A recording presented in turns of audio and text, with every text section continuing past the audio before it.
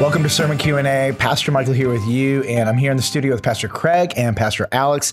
And on September 26, 2021, the three of us preached on part 4 of Spiritual War. The title of the sermon is Dark Deception. And Pastor Craig, the question for you today is, if the gospel is so powerful, then why does it feel like Satan is winning? This is a very good question. I don't know who came up with it. That was me. It was you. It was me. Brilliant question. Brilliant. Because the perspective of living in a world where you don't necessarily fit in is a challenging one at times. Jesus constantly reminded us that, and he said, "You're in." Well, actually, he prayed in his prayer for us as the church. He said, "Father, I ask that you don't take them out of this world, but leave them in the world. They are not of the world." Just as I'm not of the world. And he told his disciples constantly, he said, you're just going to feel like you don't fit in at times. So it's a perspective that Christians have shared throughout the existence of the church. And it's because we don't share the worldview that is most popular. The people around us are they buy into things that we will not buy into. They adopt mantras that we can just not adopt, because looking through the prism of Scripture, they don't match up. And if something you believe doesn't match up with Scripture, we as believers are called to make a stand.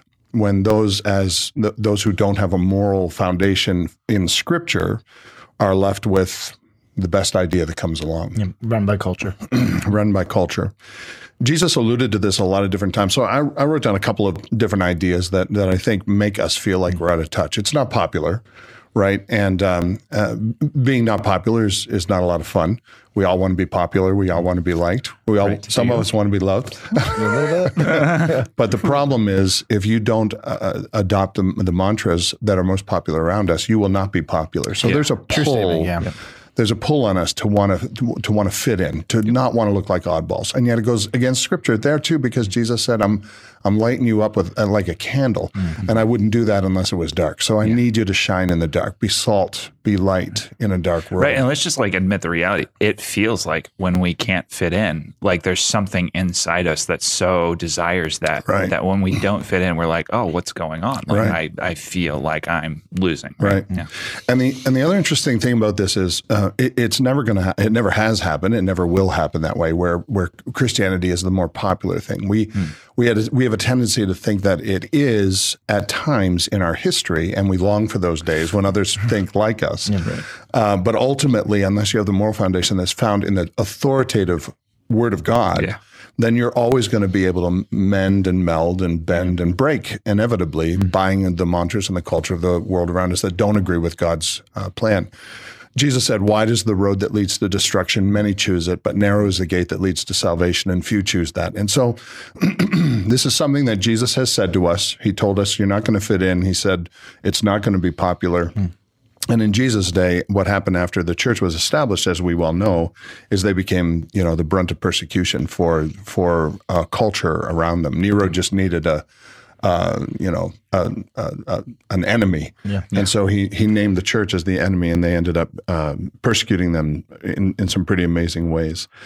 The other part of this, I think, is because our senses are typically engaged 24/7 by the mantras of the world, by the culture that is around us. We go to church and we find a little bit of balance there, right? That's why people love going to church, is because it's not because they hear what they want to hear, because a lot of times as we preach, we don't tell them what they I don't think want to hear. yesterday's sermon, most people were like, I want to hear this. But they know they're receiving truth, and there's an opening of the heart to that. There's a welcoming, and the Spirit loves that. The Spirit of truth is called the Spirit of truth for a reason, and we live in a world of lies. And so I think the other part of this is we're constantly inundated with the culture around us, and we find balance when we go to be with others, namely the church. But that feels like the minority. And it feels like the minority. Because it is. Because it is the minority, right. The other part of this that you brought up that I think was really, really good as well is that we have a tendency to think that winning means majority. And sometimes that's not necessarily true. Paul the Apostle was in the majority and gave that up to become a Christian. Yep. Right. And then losing, he won. And that, right. He said, when I'm weak, I'm strong. He said, to die is gain. Yep. So there's a perspective that we have as believers that the world does not share with us. Yep. When if we adapt the perspective of the world as believers, we think we're losing. We have to run to the perspective that Jesus tells us. You're not going to be popular. This road is narrow. Few choose it. You're on the right path. Gather with believers of like faith, so you can be affirmed in the fact that you're on the right path. And even when you're persecuted, don't fret, because in the end you win. Everything's on course like it should be. So I think in most people's brains, they think if a Christian is persecuted and then martyred, that Christian lost. But what Satan knows is the victory is not their death, it's their recanting of the faith. Yeah. Because Satan knows what they get, the victory they get, the gain, as Paul talks about, if they actually do die. And sometimes as we look at the global stage, we think, oh, Christians are dying, we're losing. No, every Christian that's killed is a victory. Right. Satan is trying to push them to their limit to recant before the actual execution, because that's his victory, which is why we read this before, but before we recorded, but Revelation 12:11 says, they conquered him by the blood of the Lamb, by the word of their testimony. I mean, they're not recanting, even though persecution is mounting, for they loved not their lives even unto death. And that's the conquering.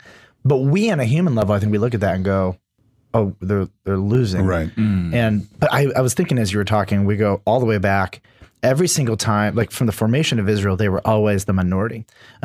Abraham, just a couple of them, and the whole world is expanding. They go into Egypt, and there might be a lot of them, but they have no power, they have no control. They go into the wilderness, all of them die. They go into the promised land, and how many fights did God kind of coordinate so that they were always the minority? I mean, all throughout history, the people of God have always been the remnant, the narrow way, the small group, if you will. From the beginning, it's just always been like that. Yeah, if you join, if you become a Christian, you are joining the minority. Yep. And it doesn't mean that you're making a bad decision. It just means that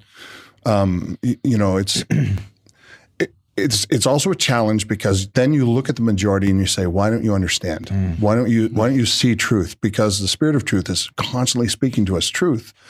And the Word of God is constantly reminding us what is true. And we have a tendency to be really judgmental sometimes as the church, because we're looking at people that can't see the truth.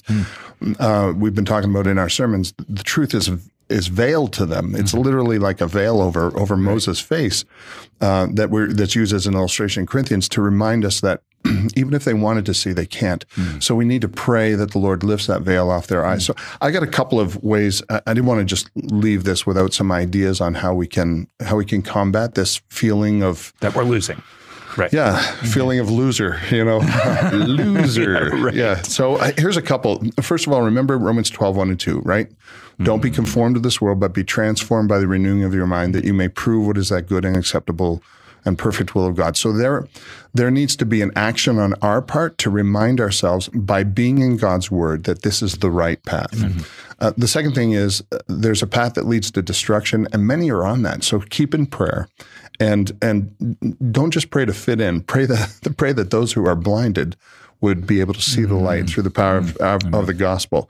Stay close to those who are looking at life through a biblical prism. That's really important, because, again, we get so lost in the mantras of the world. We hear them constantly.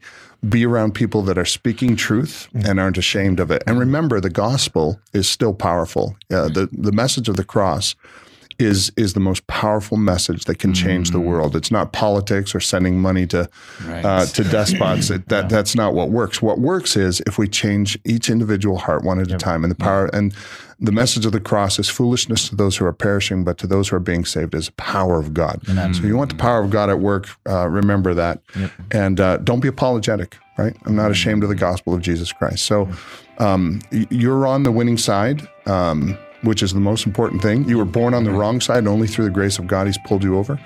And so keep the right perspective, and you're not losing. It may seem like it at times, but run to the cross, run to the gospel, and the Lord will remind you that you win in the end. Amen. Amen. Thank you. Thank you, guys. Well, I want to invite you back. We've got plenty more questions on sermon Q&A. Join us next time.